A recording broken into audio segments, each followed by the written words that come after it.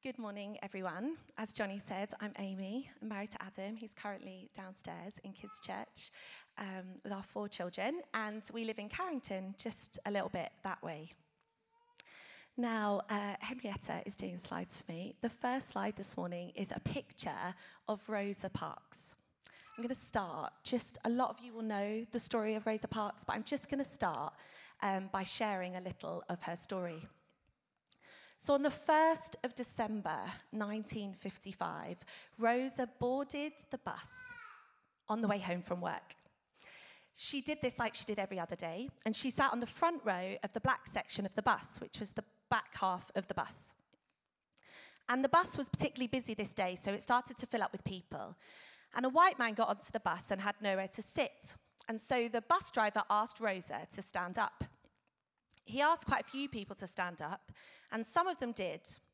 And Rosa said that on this particular day, in her memoir later in her life, she said, a quiet determination came over her like a quilt on a dark night. And so she said no.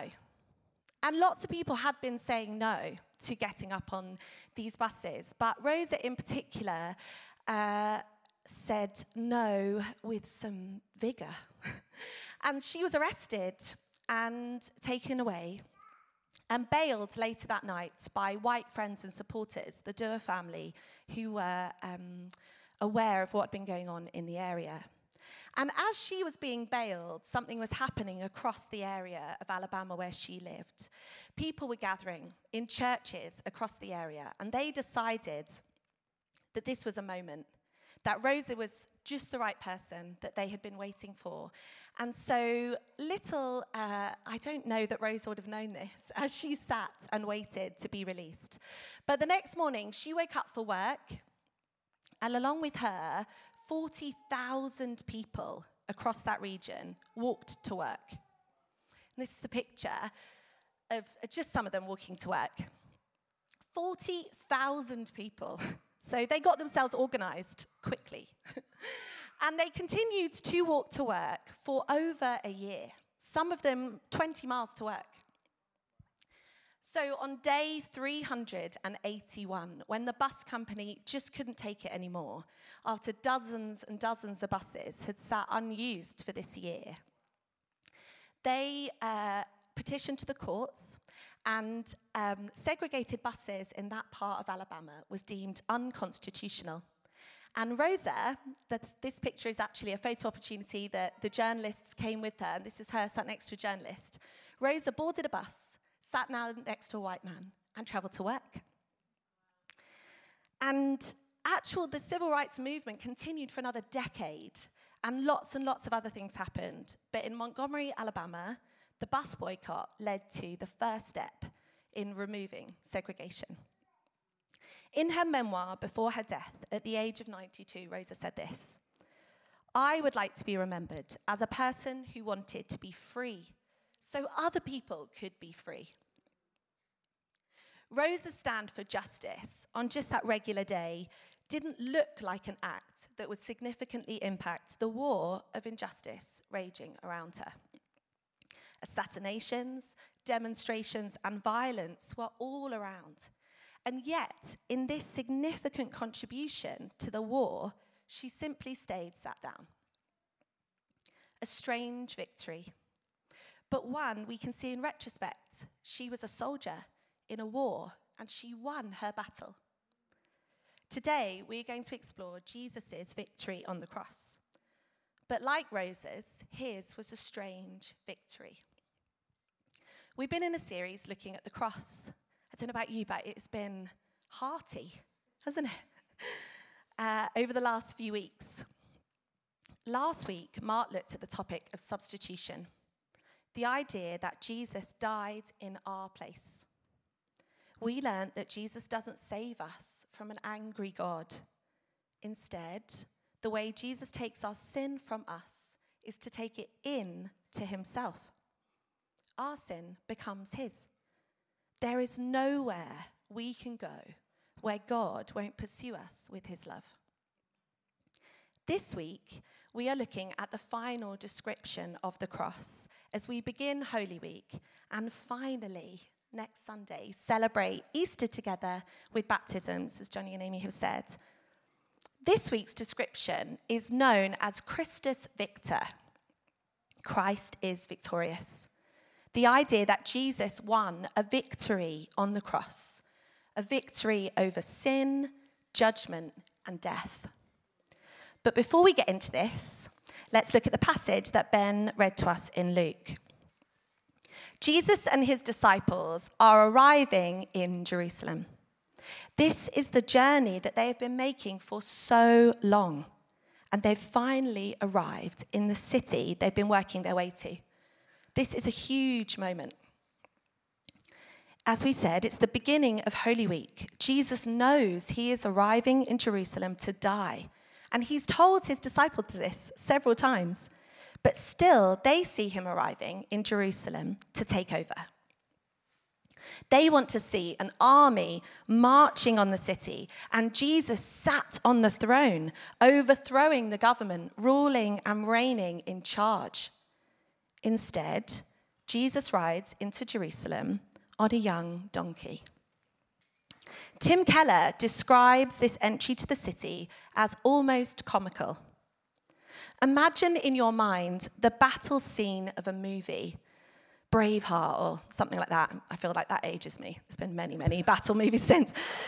The victor has a weapon in hand, sitting on the back of a huge stallion. There's a vast army behind them shouting, maybe a flag or trumpets. This is the picture the disciples have had in their mind, but it's not the picture they get.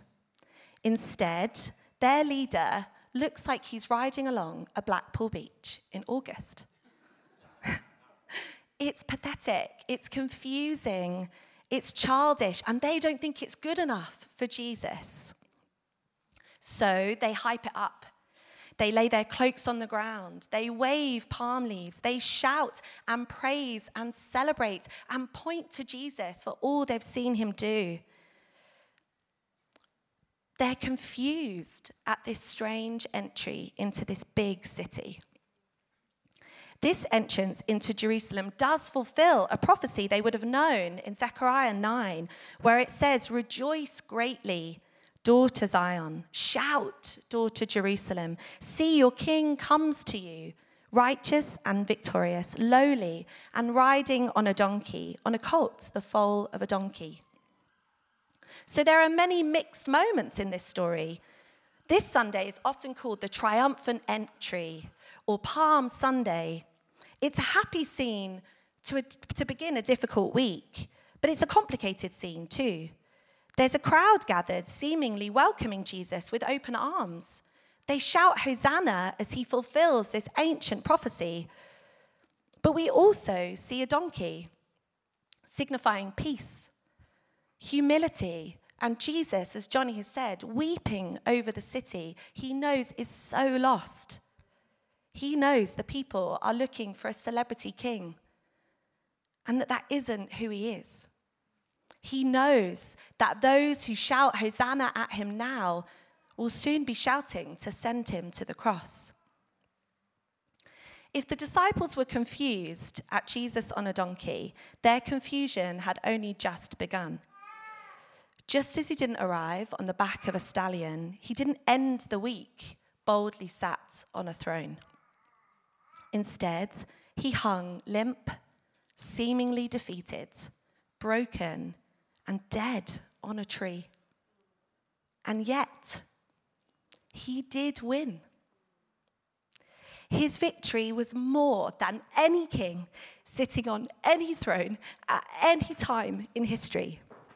His victory made him the King of Kings and the Lord of Lords. But it's a strange victory, a different kind of winning. Dietrich Bonhoeffer says this: Jesus is no draftsman of political blueprints. He is the one who vanquished evil through suffering. It looked as though evil had triumphed on the cross, but the real victory belonged to Jesus. At times, I find myself questioning, like the disciples did he really win? Was the cross really enough? Couldn't he won a different way, a better way? A way that I would find easier to explain to friends and family around me? I find myself wanting to add hype to the story, to make Jesus more victorious, more quickly, to make more of a show and something easier to communicate. But to understand what's going on here, I think we have to step back. The disciples so often got caught up in the now, like what was right in front of their nose.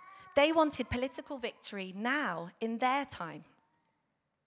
But what they and we have to understand is that there is a battle raging greater than we have seen in any newspaper. The forces of darkness are at war with the kingdom of light. We've been learning over these weeks about how dark and slippery and deep and often unseen sin is in our lives, our systems, and our nations. This wasn't about one battle in one city. It was about the forces of darkness that run deeper and darker than we often want to recognize. This wasn't about just Jerusalem. It was a once and for all battle of love over evil. Palm Sunday, I think, is such a beautiful picture of what we think we need versus what we really deeply need. Jesus' whole life and ministry, from being born as a vulnerable baby to eating with prostitutes, healing lepers, and the way he died, shows us over and over again that he was pushing back the kingdom of darkness with light in a subversive, upside-down kind of way. Jesus' character is consistently showing us the face and hands and heart of God. He didn't force the kingdom into being. His character didn't intimidate. He didn't fight. He didn't bully or control. He was consistently gentle, kind, generous, and merciful. And he was powerful. He brings light, and the darkness can't hide. He brings healing, and sickness can't stay. He brings fullness of life, and death withers away. He told us to love our enemies. He turned the other cheek, and ultimately, he let the people who hated him nail him to a cross, praying for them as they did. The cross was a battle scene, but rather than being killed by darkness, Jesus took the darkness, sin, disappointment, despair, sadness, and shame, and he killed it with him on the cross. This was a battle of two kingdoms, the kingdom of God versus the kingdom of this world. As our Colossians reading that Ben read to us says, he disarmed the powers of darkness and triumphed over them. As he hung there in pain, he was winning the battle for you and for me. Tim Keller explains this Colossians passage really well. He says this: Paul says here in Colossians, Jesus triumphed doubly. On the cross, Jesus destroyed the debt we owe God for our sins. This was the barrier between us and God, and it's been removed.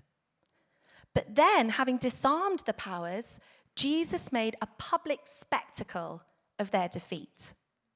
This points to the resurrection and ascension of Jesus. And, without stealing an Easter Sunday sermon, we know the end of the story, and we know the end of the story is good. I think it's sometimes so hard when we need victory in our lives to look to a man on a donkey, a wounded man hanging on a tree. Sometimes we want to dress him up as Braveheart, as a strong, battle cry kind of leader, violent and dramatic and fast. But that isn't who he is. The disciples couldn't make him into someone he wasn't, and neither can we. Our Saviour is and was and will always be love. He died loving us, and he wins the battle for us in love. When I was preparing this, I was asking God what he wanted me to share from my own life. And I think it's this. I promise it relates, so hang in there. Anxiety, for me, has been a big thing in my life since I was little. And anxiety, for me, the best explanation that I've heard of anxiety is that it's like having someone stood behind you tapping on your shoulder. Someone who's pointing out your faults, your fears, and ultimately risks. I've tried to explain anxiety to lots of different people in my life. If you know my husband Adam, he is the most relaxed man in any room. Even if he caters your wedding one day, he will be the most relaxed man in the room. And I've tried to explain it to him because it's, he's very kind and supportive, but it's very far from his experience of life. And the way I've explained it to him is that it's like this feeling in your stomach that there's something happening tomorrow, like an interview or something, and you're not prepared. So I would find it creeping up on me all different times. The children would be in the park, Adam would be on a climbing frame, I would be sat with my coffee, and I'd have a knot in my stomach, like something was happening later that day, and not really knowing what it was. But it would really, really, all through my life, I remember this feeling of someone saying, there's something you need to be thinking about, but not being able to grasp, what is it? What do I need to plan? What do I need to prepare? What do I need to fear? Like, it's that kind of feeling. I've tried many times in my own strength to overcome anxiety. Counselling was so incredibly helpful for me. Understanding the stages of a panic attack and knowing when they're coming have helped. But the tapping on my shoulder has always come back around in different ways. Until this one Sunday, a few months ago, here on a Sunday morning, I was stood over there by the double doors, and I really was thick in an anxiety haze. You wouldn't have known it to look at me. I'm sure I was chirpier than normal, if anything. But inside, I was watching the clock and thinking about a blanket and coffee and TV and a Sunday afternoon. That's what I was sort of heading for. And to be honest, I was bored of that feeling. That's how I would describe it. I was bored of it. And I cried out to God in my head, Lord, where are you in this? Where are you? I've often heard the voice of God being described as a thought you didn't think. And I find that really helpful because often when I have, like Amy was saying this morning, like the whisper of God, it's so easy to think, oh, was that me? But so often I think the voice of God is a thought you just know you didn't think for yourself. And on that morning, his voice really was that for me. I cried out, God, where are you in all of this? And his reply was, deep breaths, dear girl. And that was it. It was so small, but so deep in me. I don't have waterproof mascara on, so it could get really messy. I'm sorry. Johnny prayed for weeping, so it might get that way. The voice of my father was reminding me that the battle for me, for my heart, for my mind, for my life, for everything I could fear in my future was won by him. All by him. And all I had to do was breathe it in. Breathe in his grace. Breathe in his approval over me. Breathe in his victory. I really do believe that on that morning, I found freedom from anxiety. As Amy says, we're onions, right? There's layers, there's layers, there's layers. And there might be more, and I'm so ready, if there is more, to go to God with that more. But in that moment, something changed for me. And in moments where I feel a knot in my stomach rising, I have a new strategy. And it seems silly. And when I was preparing this, it seems a bit like a man on a donkey. But it really has changed my life. When I feel that knot in my stomach forming, I simply whisper to myself, my children have actually caught me doing it, I am a daughter of the King. And I breathe. I've done it in supermarkets. I mean, Asda is the place, isn't it? I've done it in supermarkets. I've done it making dinner. I've done it in bed. I've done it in the shower. I've done it reading stories. All over my house, my life, I've whispered that to myself. I am a daughter of the King. I cannot save myself. You can't save yourself. We can't win our own wars. I can't rescue myself from my worries. I can't keep my family safe. But I am safe. Jesus took fear and anxiety and panic and shame with him on the cross, and it died with him. And because of Jesus, I can claim my place as his daughter. There is a place prepared for me at his table forever. John Wimber calls this being a citizen of two kingdoms. We are citizens of this earth, and yet always citizens of heaven. My future and yours is safe and secure. Preaching the victory of Jesus is not preaching a message of everything in your life will be shiny because of him. That would be simple and would have taken a lot less time to prepare. But Jesus didn't march into the city, take the throne, make his disciples generals, and give them, high-heeled wives and shiny houses. That isn't our Savior. That's not who he is. The scriptures tell us victory means our security. In John 16, Jesus says, "In this world you will have trouble, but take heart. I have overcome the world." In 1 Corinthians 15, Paul says this, "Thanks be to God. He gives us the victory through our Lord Jesus Christ. Therefore, brothers and sisters, stand firm. Let nothing move you." Dane Ortland, in his beautiful book, Gentle and Lowly, says this, "The felt love of Christ really is what brings rest, wholeness, flourishing, shalom. In these moments, you see that in Christ, you truly are invincible. The verdict really is in. Nothing can touch you. He has made you his own and will never cast you out." Jesus' victory on the cross doesn't guarantee us a shiny life, but it does guarantee us a life safe in the knowledge that we belong to him, and that brings freedom. John tells us that we have been given the right, through Jesus, to be children of God. His Spirit lives in us, and the forces of darkness that damage us and tap on our shoulders cannot win us over. The battle between love and evil has been fought and won. Love wins and continues to win.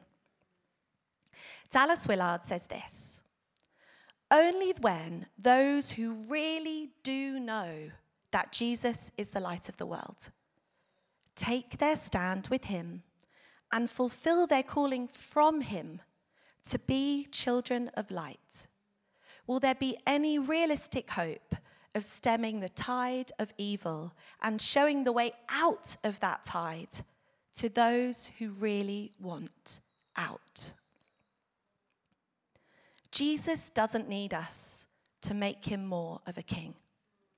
He doesn't need us to dress him up, put him on a horse, dry his tears, and give him a weapon. His victory, strange and upside down as it was enough. He won once and for all. The powers of darkness will be over and over and over again overcome by the children of light. Our response is to live in the victory, the safety, the security and the childlike faith that says, I belong to the King. Where this morning do you need to shine the light of Jesus into your life? Where are you trying to win your own war? Where do you need to take some deep breaths and let him be the king? Like Rosa, we win by sitting down.